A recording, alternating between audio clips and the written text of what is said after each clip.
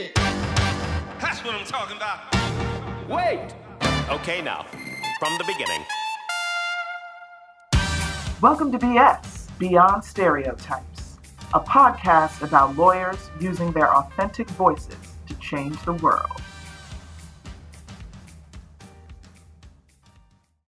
I think the more you align with your authentic self, actually, I know the more you align with your authentic self, the easier life becomes and the happier you become. Because I think that the way our society is structured is to pigeonhole us in every aspect of our lives, including our professional lives. And when you start listening to your inner self, your soul, and you go in the right direction that is for you, every door starts opening and opportunities align. And it is truly a good feeling.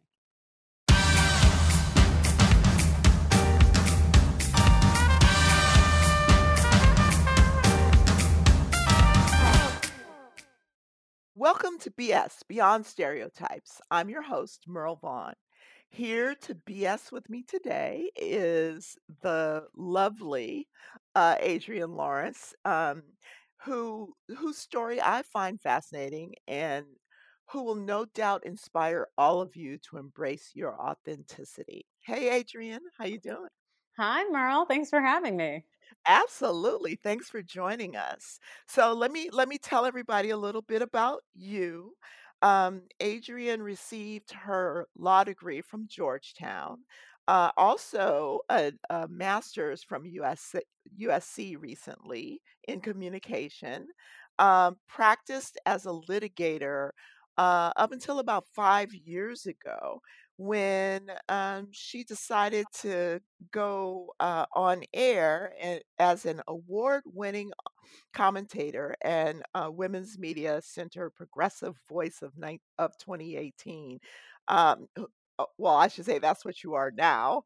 Um, and also, one of the reasons I wanted to have Adrienne on the show, in addition to the fact that she is a recovering lawyer like me, she currently has a book out, which I have read, and I was fascinated and wanted to make sure that she had an opportunity to tell all y'all about her book. So let's. What did I leave out, Adrienne? Let's see. So, just because I do not want the colonials to get pissed, I got my law degree from GW, George Washington University Law School.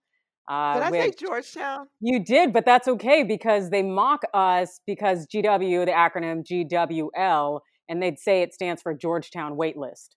So I'm totally okay with that. And also USC, my most recent degree is specialized journalism, which is pretty cool. Yeah, because God forbid I not get as many degrees as I can. I know, because I skipped over, like, I think at least 2 degrees, right? Yeah. I had a lot of time to kill. Yeah. And for some reason, I just love student loan providers. So you know how it goes. Well, supposedly they might get rid of all that student debt. Ha Of ha. course. Yeah. We'll Now see if that that I'm down to happens. like 10 grand, you know? Hey, every little bit counts. Very true. So, well, thank you so much for joining us. So where shall we start? I guess I'll start by admitting that the way I know you, everybody knows that I am a legal recruiter, and you and I first met when you were practicing law. I don't think I mention that you actually worked for 3 large law firms in the past, and we worked together on one of those firms, and so that's how you and I met and became friends. Correct. Um, so, talk to us about. I could talk all day about why I'm a recovering lawyer. Talk to us about why you're a recovering lawyer. Well, I loved practicing law in part because I love serving. And so being able to meet my clients' needs, it felt so good. And also too, being a very regimented person, I really enjoyed rules and writing, and it really spoke to all of the things inside of me. The things that became problematic is that I don't have any limits. I'm either at 0 or 100. I'm nowhere in between. So as much as people talk about work-life balance, I had no off switch. I would work on Sundays and Saturdays because I have no off switch. And it was not a way that I could live my life in a whole manner, so I have to leave it entirely because I am princess all or nothing. So I decided one day I want to do something different. Okay. And so how did you land on air commentating? So let's see. I was practicing and I knew I needed a change. So I saw a life coach and she had me do a bunch of things that really tapped into my childhood dreams, like coloring and coloring books and talking to your parents about what you were like as a child, all sorts of things. Mm, And I realized how much I enjoyed sports. And so I also was making more time for myself outside of, the firm. And so I signed up for classes at UCLA for their extension program to do one class a night. And I would literally treat it like people treat their children, where I would say to the partner, sorry, I have class tonight, can't stay. And I would leave. I mhm, literally was, as I know the word to be now, boundaries. I was setting them. mhm, And so I ended up in class with a woman who needed help. And she said her boyfriend is trying to be a sports host, and she knew I liked sports. And so she asked me if I'd be in his reel with him. And so I went to her house one Saturday. We sat down, we filmed for his reel because he needed someone to bounce things off of. mhm. And he sent it out.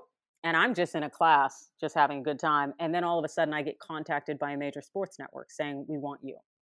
Wow, Which is talking also about the, that being was in the one of, right time, place at the right time, right? yeah, well, it's one of those reasons why they say never feature anyone else on your reel. Because, and so that man does not talk to me anymore. He does not talk to me at all. That's So hilarious. God bless him. That's But yeah, hilarious. So sports are did you play a lot of sports or did you just watch a lot of sports or both? a combination of both. Because I have all brothers, but my brothers didn't like sports. My dad did, and so I spent time with my dad watching sports. And then I played competitive soccer for years as the keeper, and I really enjoyed it. But then I got into working, and I started working, and I never went back to the field. But I'd always have sports on in the background, and it was always an integral part of my life. And I liked it in part because the law felt so intense and it's fun. Well, I found sports to be rather fun, but then I got into sports broadcast and I realized it's the exact same thing. So I just have to ask you this. This has nothing to do probably with anything we should be talking about, but this, everybody knows we're in the time of a pandemic and COVID. What do you think of these teams playing? I know that basketball played in a bubble and that was pretty successful. What do you think about playing without fans? What do you think?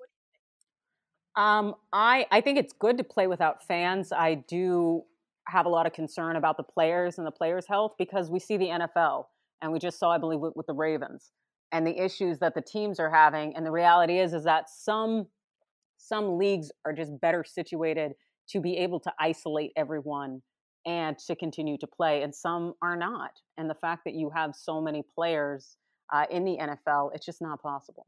So I think it's very dangerous and foolhardy, but unfortunately, capitalism is king. And this is a reason they'll continue to play, even at the detriment of the players. Right, and it's pretty funny that and I know that you're really all about, justice and civil rights, it's funny that they could figure out how to do that, but they couldn't figure out how to kneel, Oh, or God right? help us. Yeah, it's so funny. It's funny the things that you can actually, compute when you stop being, racist. It's great. God help Right. us. I don't Yes. know why I laughed at that. I guess the fact that you actually called it out for what Mhm. it is, which I think is one of the things that I really appreciate about you. And I think it's one of the things that makes you unique. Do you agree with that? And what would you say makes you unique? Oh, yeah, I definitely say my candor goes a long way. And it's interesting because I find that so many people appreciate it, especially in all these spaces that I enter, because I think in part they can tell I'm not trying to tear anyone down. I'm just calling it as I see it. And and it goes a long way, because I think, unfortunately, in the society in which we live, too often do we pay lip service to things, or do we try to curry favor as opposed to let's just say what the score is. And so that's what I do, and I enjoy it. It works well. Yeah. It I hasn't mean, always worked well, but it works well. but it works out, right? It might not always work well, but I feel like it always works out. Mhm. Yeah. And I think so too. I think the more you align with your authentic self, actually, I know the more you align with your authentic self, the easier life becomes and the happier you become. Because I think that the way our society is structured is to pigeonhole us, in every aspect of our lives, including our professional lives.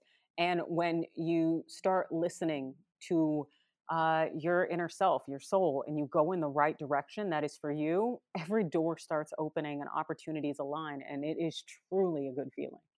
And this Now, is is this somebody who's been everywhere, right? Because I now, truly know I've been everywhere. yeah, and so is this, I know that you are doing some coaching. You went to a coach and that's what turned things around for you. You're doing some coaching. Is that the kind of thing that you're coaching others to do?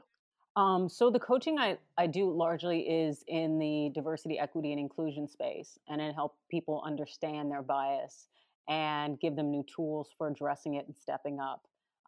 And I enjoy that considerably. I'm not going to be in that space for very much longer, but I love it, and I love the people. And it's cool for people to have that revelation and also to be able to ask these questions that they've never been able to ask. Because the thing is, just telling someone, no, you can't say that isn't enough. People need to understand how systems work and what's going on behind the curtain so that they can fully process. Because, it's like we're all human beings and we deserve that respect of let me explain to you why you can't say that or why it's problematic when you do. And I love being able to give people that. So then let's just segue into your book. How's that? Sounds good? Okay. So, Adrian, I know that you are an author, and I want everybody to run out and buy this book, not because you wrote it, but because you at least acknowledge me in it. No, just kidding. You did acknowledge me, which I thank you for, but it is a wonderful book. It's called Staying in the Game, the playbook for beating workplace sexual harassment. I was a little almost afraid to start reading it because I thought maybe I might get triggered, or because, of course, I've experienced sexual harassment in the workplace, especially when I was really young. Um, and it took me a while to pick it up and read it. And once I started reading it, I couldn't put it down. And I want to just have you just kind of talk to us about how the book came about and how, what you wanted to accomplish with the book. Yes, most certainly. So I ended up having the benefit of going straight from essentially my master's program at USC in journalism to which I was also practicing law at the same time. So essentially, straight from a law firm office to an international anchor desk at ESPN. I was a legal analyst for them under a 2-year program that was supposed to really roll into long-term employment benefits, but I endured sexual harassment while I was there.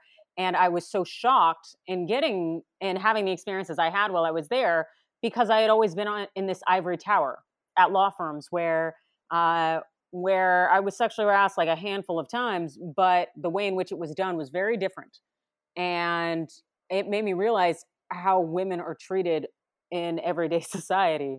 Because again, I was in an ivory tower. And so I ended up fighting ESPN and becoming the first on-air personality to sue them for workplace sexual harassment and retaliation. And, the case ended up settling, no depositions. I have no NDA. Clearly. Yeah, it's one of those things though, but the thing is I told them exactly what I was going to do. I laid out my game plan, all these other things, but it also made me realize that workplaces, businesses, these major companies, they're not logical creatures. They are not just about business either.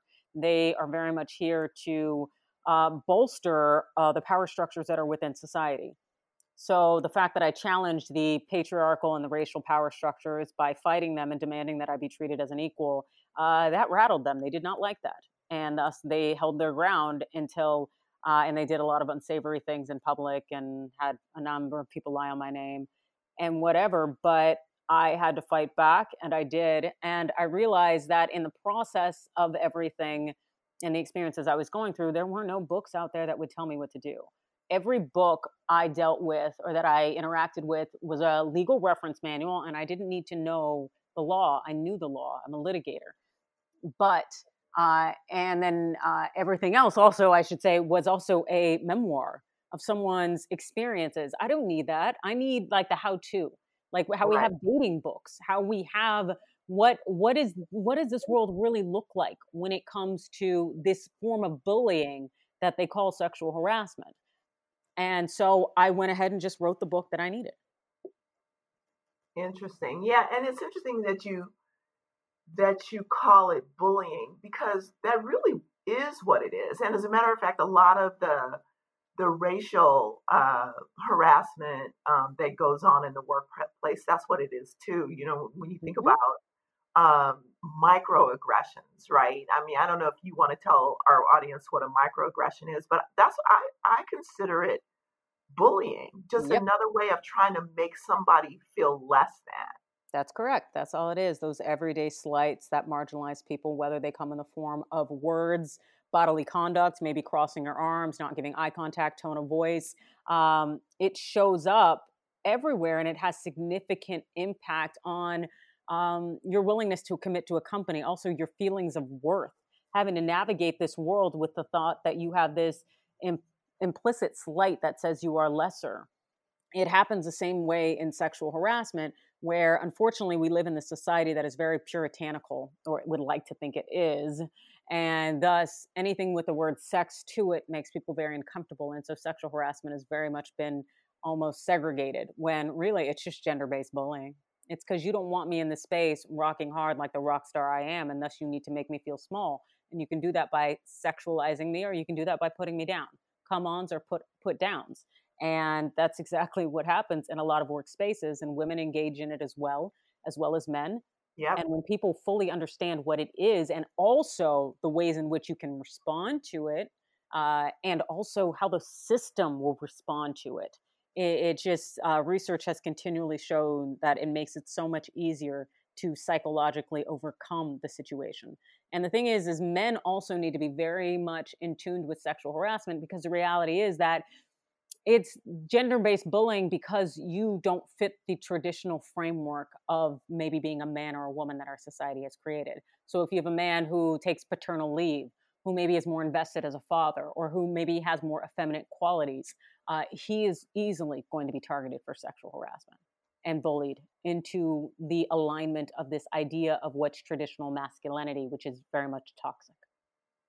Right. And you know, I agree with that 100%. The other area that I find fascinating that I think it happens to marginalize folks, whether you know whatever way that arises, is what's now called gaslighting. Hmm. Uh, and especially these days, like you know, in the political arena that we're in, where you know people don't want to be called racist or don't want to consider that they might be doing something racist. I feel like you know a lot of times people in power, if you mention something that feels racist to you, they will say, "Oh, well, that's not what they meant. They didn't mean to say that. I'm sure that's you know they that wasn't their intention." And I just realized that's gaslighting, right? Absolutely. Yeah, because the thing is, it's what does intent matter? You know, it's like, yeah, I meant to drop the A bomb over on that country and I just hit the other country, my bad. That doesn't give you a pass. The impact is that you lost lives. And so when people focus on intent, it's a way of, number one, they get to center themselves as opposed to the impact, which would be on the Exactly. person you broke and hurt. And so when people continually try to get these passes by focusing on intent versus impact, it's just, you're absolutely right. It becomes a form of gaslighting. And I think they don't really understand. I mean, even if you give people the benefit of the doubt, I don't think they understand how hurtful it is Hmm. for somebody to actually have the courage to have a conversation with them about something as serious and hurtful as it is, and then for them to minimalize it Yes. by saying, well, it really was no big deal, or they didn't mean that. Yeah, because you're absolutely right in terms of when I bring an issue or concern to you that you may rarely hear, you should sit down and listen because I'm doing something that no one else really does. And you've probably been engaging this behavior for some time. And so it's problematic. And the thing is, unfortunately, in our society, we have a lot of people who lack self awareness because they've never had to have it. So, fortunately, we are having a lot more of these conversations now. And with people speaking up and saying, hey, that's racist, it goes a long way. The thing that I find to be most redeeming is the people who understand that they are racist and they don't take offense to the term Right. because we're all sexist and racist too. It just depends on the spectrum where we are. Because when you stop seeing it in the framework of being a dichotomous racist or not racist kind of framework, as opposed to a spectrum type behavior, then it goes a lot further in terms of saying, hey, how can I move more to maybe the left end of the spectrum and be more aware of my behavior and the impact that I'm causing on those around me. Right. I like that. It's kind of like, know thyself and recognize where you are on the spectrum. Yep. Everything in life is a spectrum, from sexuality to gender to race to, and unfortunately, we live in a very limited minded black and white dichotomous society, and it's no fun because nobody So grows. our theme is always authenticity, and I think we've talked about that. It's also about stereotypes, and I would imagine a beautiful woman, a beautiful smart woman like breaking into the sports world, especially on-air sports, had to have come with some preconceived stereotypes that you had to deal with. Can you think of any? Oh yeah, well, I was told people were afraid of me because I was a lawyer, which I thought was funny. But when I realized how many people were out there breaking the law, I guess they should be afraid of me. But that's a whole different conversation. But I do think that people automatically think, unfortunately, with the racial stereotypes and the misogynoir that goes on. You have this thought that you're a Jezebel, you're sexually available at all times. Also, this thought that you are sassy and let me fight you and you're loud and all these unfortunately adverse stereotypes that have been attached to black women for far too long. Also, you have to realize that sports is one of the last, or I guess we could say sports reporting and sports radio is one of the last bastions of white male dominance. And so there is a lot of protection over that, and thus they don't want you there. Also, too, going straight from a law firm to ESPN, a lot of those people that were on air there, actually, I would say 99.9% of them, they had worked their way up through smaller markets. Whereas I'm just like, oh, I'm going to try something new, and then I jump to the top. So like the amount of shade I got, every direct, and it's like also you're extremely intelligent, and you happen to be conventionally attractive, and you're well-to-do. It's like well-to-do by virtue of the fact that I worked at large law firms and I invested and did all the things I needed to do. But I did pay my way through all my schooling, so please do not think I have a silver spoon. Except for that Anyways, 10 grand, but anyway. and so part of me is like the hate that came down. It's just unfortunate. Also, we have to consider that people in broadcast, often you are judged on how you look. And when you start getting older, it's not as easy to continue to command the screen. And that's an unfortunate aspect of things. And so it's a lot of, I guess, almost superficial. And so when you also come with substance and all these other things, it's an unfortunate world in which we live in. But one thing I cannot stand and I will not stand is insecurity. And I realize that I work best in spaces where I'm not dealing with insecure people. And so now I surround myself with people who are secure, or I do not engage with them. I just don't have time. So how do you pull that off? Exactly. I think that's a great question.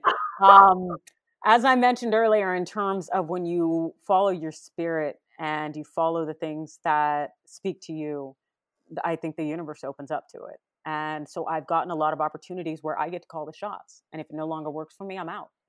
And I have been responsive to that. We do live in a very capitalistic society where, just by virtue of the fact that our healthcare is associated and tied to our employment, and our worth is often dictated by who is our employer and our title. When you divorce yourself from that and you realize I am whole in my own and I do not need a title behind my name or a certain name on my paycheck, and you start doing what you want to do, I do find that the universe opens up to you. And for some reason, it has done that definitely for me. So I have gotten people calling me, asking me if I want to do things, and I just do them because I think they're fun. That's how I got in the DEI space. And when it no longer serves me, I leave. And I drives my parents mad. Oh, it drives them absolutely crazy. But then another opportunity comes along. For instance, this show I have now, Appealing. And Oh, talk to us about that. This is new. yes, yes, on the Black News Channel, I've been brought on to host Appealing, a nightly news show that talks about a lot of legal issues and largely those that impact primarily the Black community, and to give voices in that area and to also give news from our perspective. And so having this person reach out to me, which is the president of the company, this person reached out to me in part because they saw the integrity I had in fighting ESPN. And that's the exact reason why, because they wanted hosts and talent who use their voice and have integrity in the process. And that was me being whole and being completely and totally honest and sincere and authentic with myself when I fought ESPN. And it has continued to pay off by virtue of the fact that that resonates with people. Because when you are true to yourself, you are doing what a lot of people are too afraid to do. And there is always going to be a market for that. Yeah, I agree with that 100%. But I really don't know any other way to be other than authentic. Yeah. Um, but I know that it's really, really hard for people, and I applaud you for what you did. I know that, especially when you talk about the Me Too movement and the fact that you even needed a Me Too movement, and the fact that there are so many people who, I mean, for some of us, like you and me, is hard to even understand why you wouldn't say, okay, I'm out, I'm walking away, you're not going to abuse me. But there are plenty of people who believe that they have to do it for their career. Correct. Um, have you counseled people like that? Are you, do you address that in your book? Yeah, I Because sometimes people do. walk away. Yes, because the thing is, I make sure people remember you always have a choice. And when you Right. claim you don't, you're lying to somebody and you're lying to yourself. But I won't let you lie to me. You always have a choice. And so if you choose to stay in that environment, okay, you chose to stay. So you can choose to navigate it the best you can if you'd like, but do not say that you're forced to stay anywhere, because you do not have to stay anywhere. And so when people understand that they have a choice, that they do not have to endure that behavior or that treatment, it goes a long way, because you realize you have power. And that's something that I find to be very enlivening for a lot of people, when you realize the power you have. Because sometimes, too, actually, I think the vast majority of the time, we define ourselves based on what society, what our parents, what our friends think would be admirable. But your parents, society, your friends aren't living your life, and they're not you. And you only get one go at this game. So why live a life where you feel unfulfilled? You should be doing what you were put on this earth to do. And the thing is, everybody knows what their true spirit is calling them to do and what talents they have to bring to this earth. And you can always fulfill them. Even, because I was practicing law and also going to school and doing sports broadcasts at the same time. Like, anything you want, you can make happen. It's just, it depends on if you want to continue to make excuses, which you're welcome to do, but don't tell me I don't have time or I don't have anything, because you can do anything you want to. And I agree with that 100%. I don't believe in excuses. I don't believe in being a victim, but I think a lot of people would think that we're harsh and that we're being, not being compassionate or empathetic. Although I think people who know me know that I'm very compassionate. Hmm. But where? So do you feel like there's a line? Um, Shucks, I don't know necessarily what you mean by that line. I don't know. I'm just unwilling to make excuses. Because if you want it, you go get it. And so I actually find it very strange when people reach out to me and they ask, how can I make this happen? Because part of me is like, I appreciate you asking me that, but I almost feel like to some extent it should be innate within you in terms of, okay, I see that person, because I've had a number of people reach out to me to ask, how do I become a legal analyst? Okay, well, what do you see legal analysts doing? Okay, well, mimic those things. So figure out how you can get experience on camera. We all have phones. So we all also have access to YouTube. So we can create a YouTube channel easily. You can open social media platforms and start presenting your material. And you can reach out to networks. You can reach out to agents. Ask people how it gets done. And people have the secrets that they can unlock, but also too, a lot of it is right in front of you and you just have to seize it. But I think a lot of people do make excuses because they're afraid. Yes. And the thing is, that's okay, but it's not a justifiable excuse. It's not a reason. Amen, sister. So is there anything then? I mean, you've done a lot of things. Are there things that you want to do that you haven't gotten the nerve up to do yet? Yikes. It's funny because I just now kind of just follow my path and I let things come to me a bit. But I've actually already been an adjunct professor, which is fun. I always wanted to conclude my career, so to speak, in being a professor because I love to teach. I was invited to apply to a very prominent school because they had me give them a presentation to them and they loved it so much they ended up showing it to the entire school. So it would be very cool to teach, but I know I have a lot more things I would like to do in the meantime. And I like flexibility.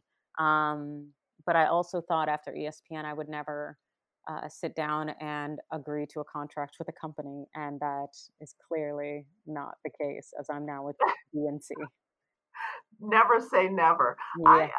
I started out in after I graduated from college. I started out in sales, and it was commission sales. And I said I would never. Once I got out of commission sales, I said I would never do commission sales again. There was no way I was ever going to do that again. Well, guess what I do?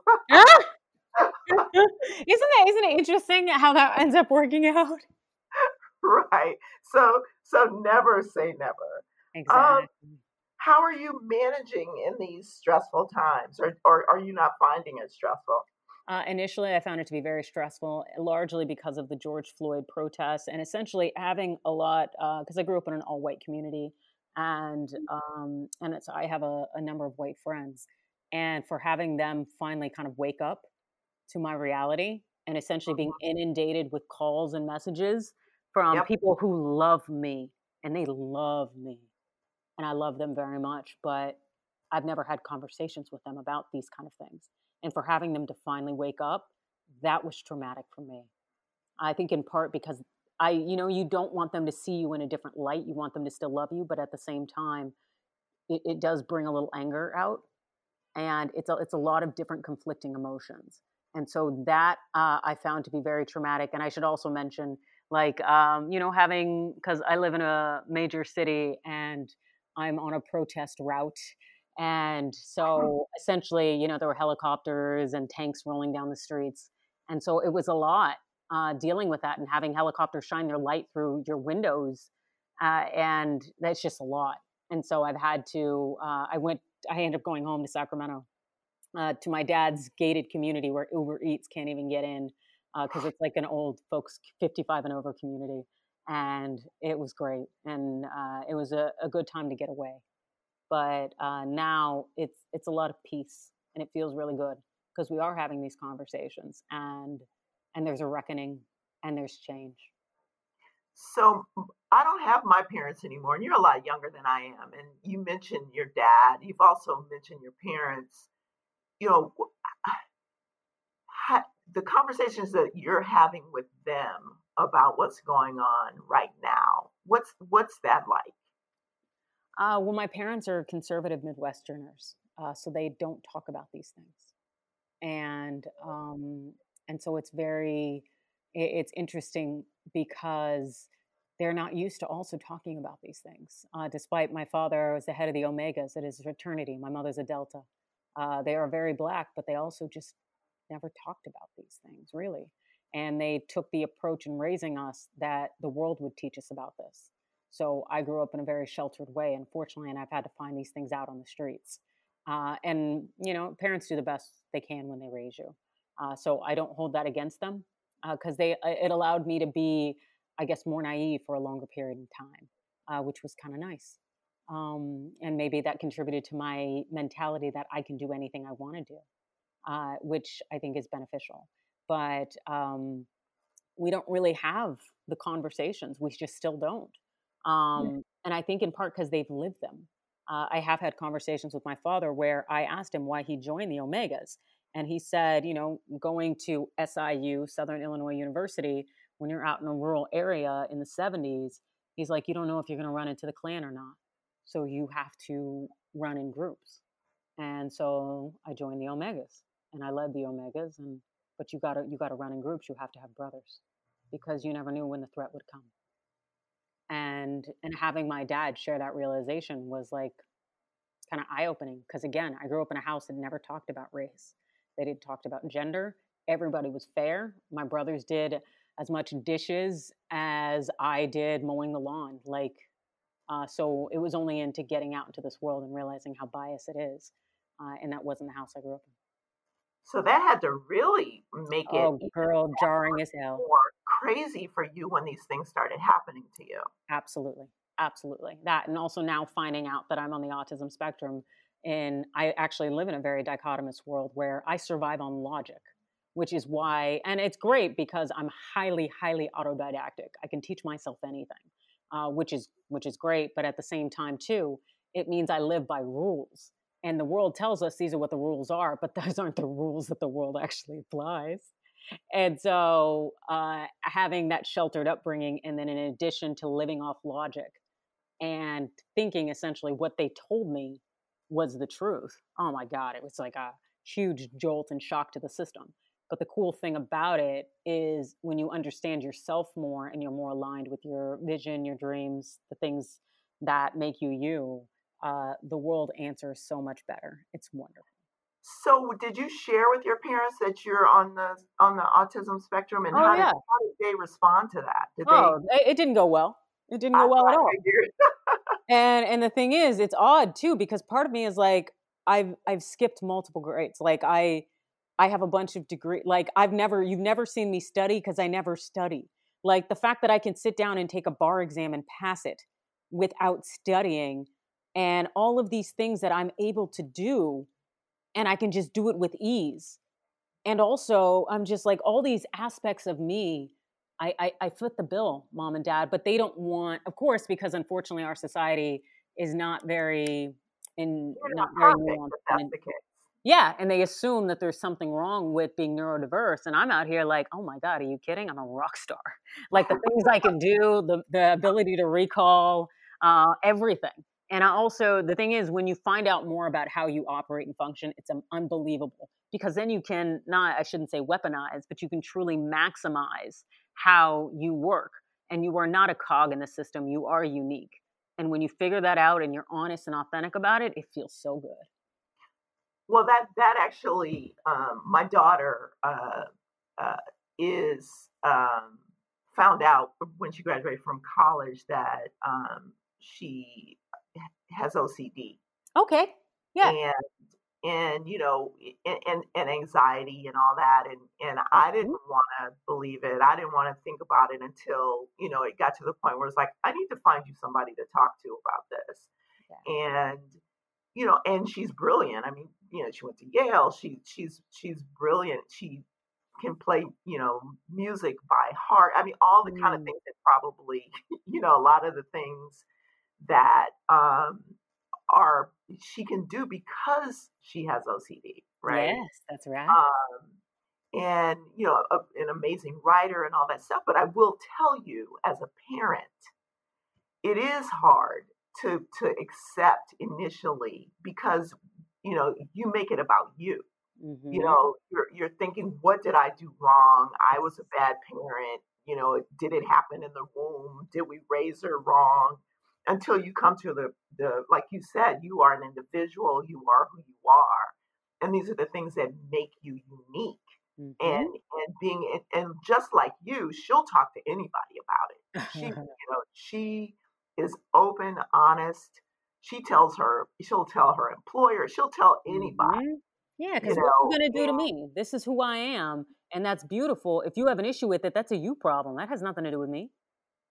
Exactly. And this is beautiful. I mean, this conversation, these are the kind of thank you so much, Adrian. These are the kind of conversations that I want to have with people because I want people to respect themselves. I want them to feel good about themselves. I want them to understand that their authenticity is what makes them great and how they're going to help their environment uh, be great, you Mm-hmm. know? Yep, and to stop hiding, like do you, be the best version of you that you can. But if you don't embrace who you are, you can't do that. And again, that's also why I do not engage with insecure people because they're only going to end up hurting me. Because people lash out when they're afraid of you judging them or this or that, as opposed to embracing and loving yourself as you are. And that's something nobody can take away from Oh my God, that's so beautiful. So, okay, so I'm not going to, I know you're really busy because you're doing, 50, 11 things as we like to me. say. Um, but do you have a fun or a, a story that you can share with us, share with the audience that's gonna, give them an example of, how to be authentic, but have fun Hmm. while doing it. Gosh, I really don't necessarily know what to say as much as I often ask my friends, why do you care? And I get it. Like, I still care about things. Don't get me wrong. Like, I'm not necessarily a sociopath, but I like to ask people, like, okay, great. Okay, so this is your issue. Awesome. We've identified the issue. So let's go through the steps of that and being honest about it. All right, great. Why do you care? And how would it make you feel if? And I also really impose upon people to um, ask questions more as opposed to making assumptions. There's a lot of vulnerability in questions. Like, people are afraid to admit they don't know something because our society loves to think it's all knowing. I take incredible amount of just thrill and I love saying when I don't know something, because not only is it true and authentic, but also it positions me to learn something new. And even if I do know some aspect of something, I do like to hear it from different vantage points. But the opening yourself up to learn something new, to being vulnerable, to change, to criticism, how can I get better? And it's okay to be different. It's okay to quote unquote fail and not succeed. If you want to get better, get better. Or if it's not your speed and you're not your ministry, it's not your ministry. I just think also investing in interpersonal growth, investing in the growth and understanding of the world around you, it goes far. But until you admit and realize, hey, I don't know, or I'm insecure about this, then keeping up a front, it's not going to get you anywhere. So just be honest, be open, and realize that that's a power move and that's a power play. Be a powerful person. Own yourself. And Adrian, you are a powerful person. That just gave me goosebumps. You are a badass girl, and I appreciate your taking the time to be with us. I just want to say thank you to you for being with me today, to BS with me today. Um, and once your show, tell us the name of the show again. So my show name is Appealing, and it's on the Black News Channel. And that will be available via your cable network provider. Also, there will be streaming capabilities, which is cool. And also, if you're looking to pick up my book, which is a very easy and fun read, as Merle can attest, it's Staying in the Game: The Playbook for Beating Workplace Sexual Harassment. Awesome. Well, thank you so much. And thanks to everyone for listening. And until the next episode, remember, everybody is different and different is good. Hit it! That's what I'm talking about. Wait! Okay, now, from the beginning. We hope you enjoyed the stories shared in today's episode of BS, Beyond Stereotypes. Join us next time when another authentic personality unleashes their uniqueness on the world.